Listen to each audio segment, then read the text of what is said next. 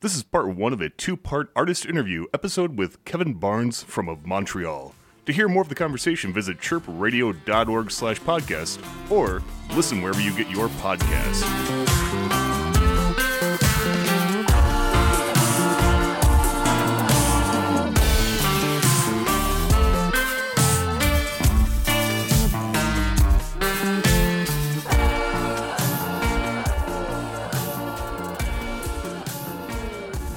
Hello, this is Mick, and you're listening to the Chirp Radio Podcast.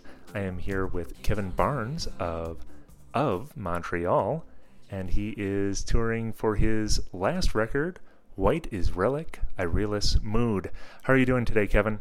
I'm doing very well, thank you. Thank you for agreeing to speak with me this afternoon. So, real quick, I know that your stage presence is a big part of your music and also how you relate to your fans. Did you develop a particular persona for this tour or for this past album, or who are you on stage right now?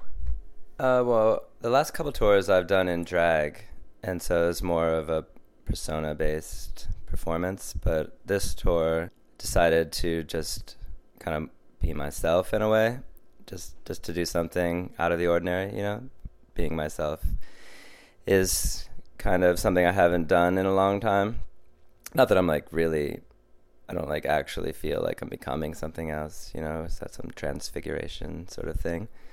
More so just feeling like I wanted to be more vulnerable on stage, and so I feel like in a way it's sort of a device that helps me on some levels. Like if I get into a persona, then it helps me get into the performance state of mind a little bit easier. But this time around, I just feel like it's fun to just kind of be more raw, more vulnerable, more naked on stage just by being myself. So what does the process typically look like for developing these personas, or deciding on what elements you're going to embody during your stage performance?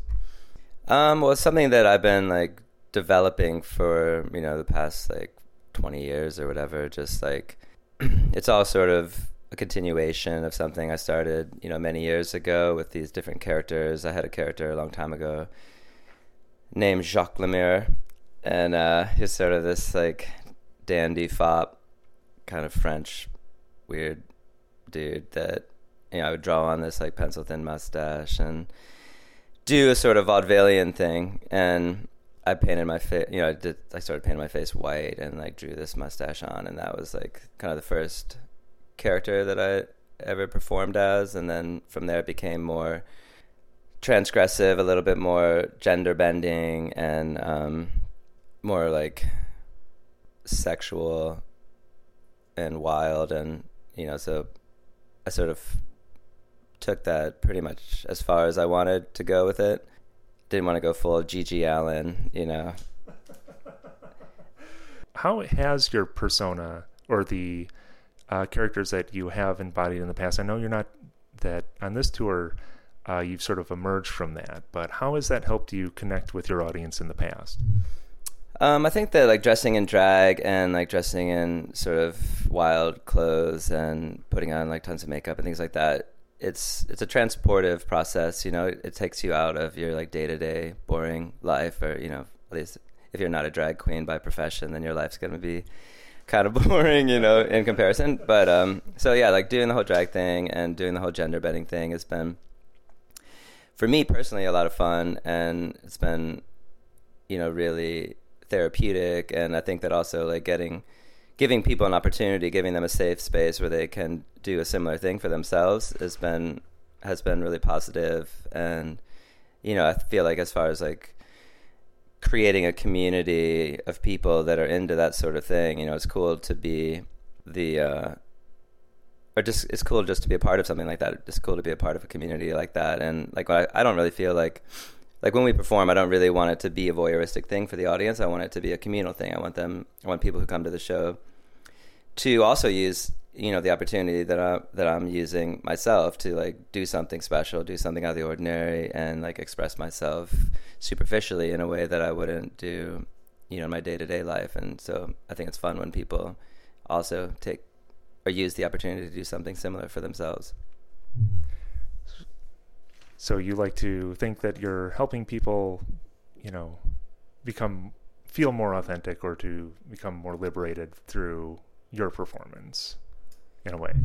Not even necessarily through my performance. It's just like how like New Year's Eve gives everyone an opportunity to like, wear some fancy clothes and like really just like have fun and like, not get stressed out about whatever's going on. Like you're just socially and culturally encouraged to do something communal with everyone. Like we're all doing this together. We're all celebrating New Year's Eve together, like same thing with like Halloween and things like that. Like we're not really given that many opportunities in life to do those kinds of things together. And so I kind of view it more like that. It's just like a holiday. Like every time we go on stage, or like when we're on tour, every day that we're on tour is like a holiday for me, because when I'm back at home and I'm not on tour, I go back to just being sort of introverted and quiet and like not trying to get attention, for myself. I'm just trying to like fit in with the universe and do my thing.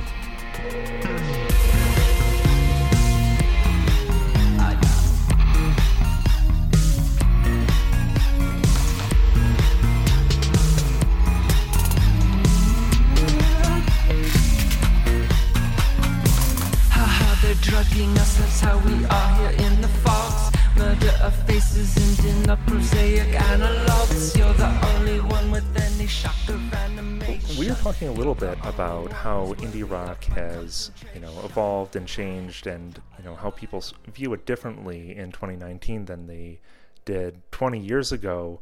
How has it changed from your perspective? I know I could talk about it as a fan, but as someone who's lived it and has been writing indie music for, their entire adult life, what have the transitions been like that you've observed?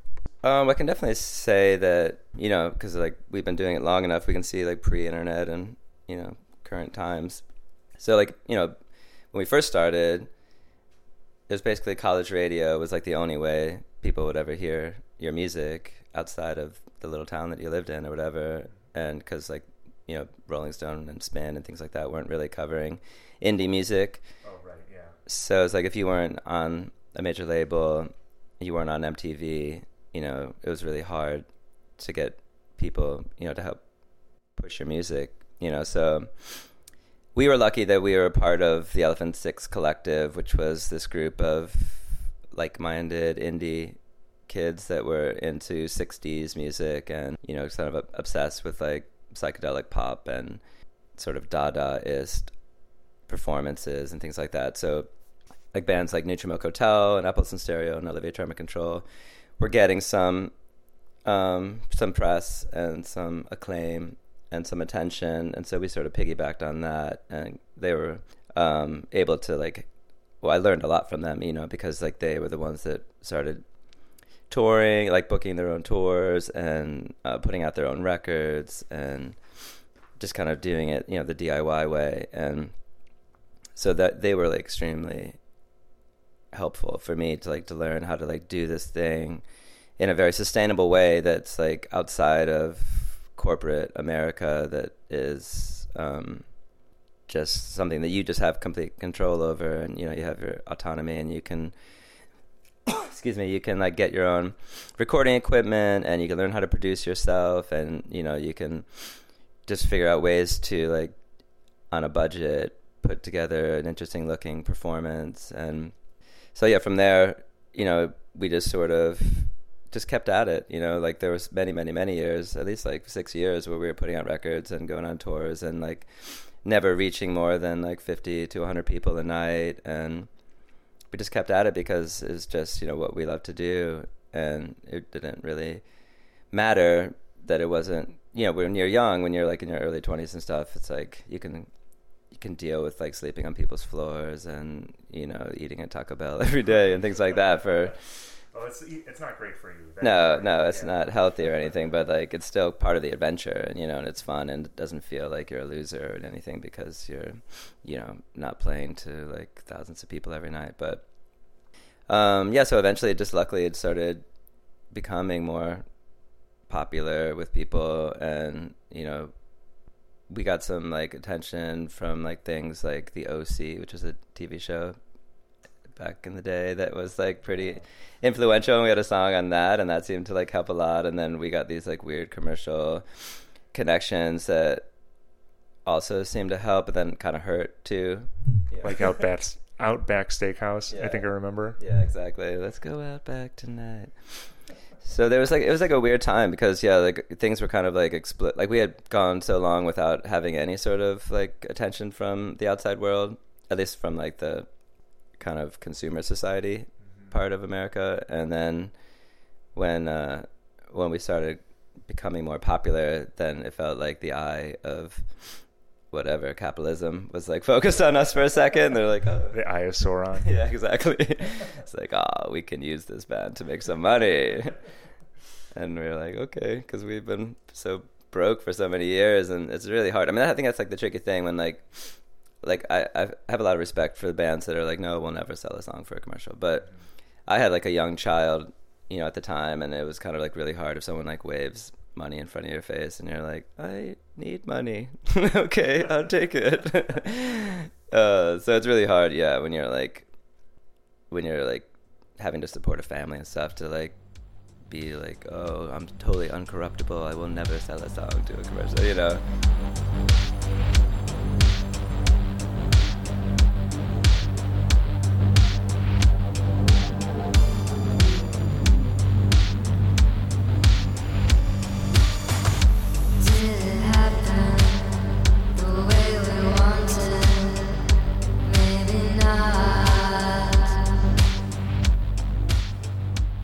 Find this and other interviews at chirpradio.org/podcasts. Chirp Radio. Hear what's next.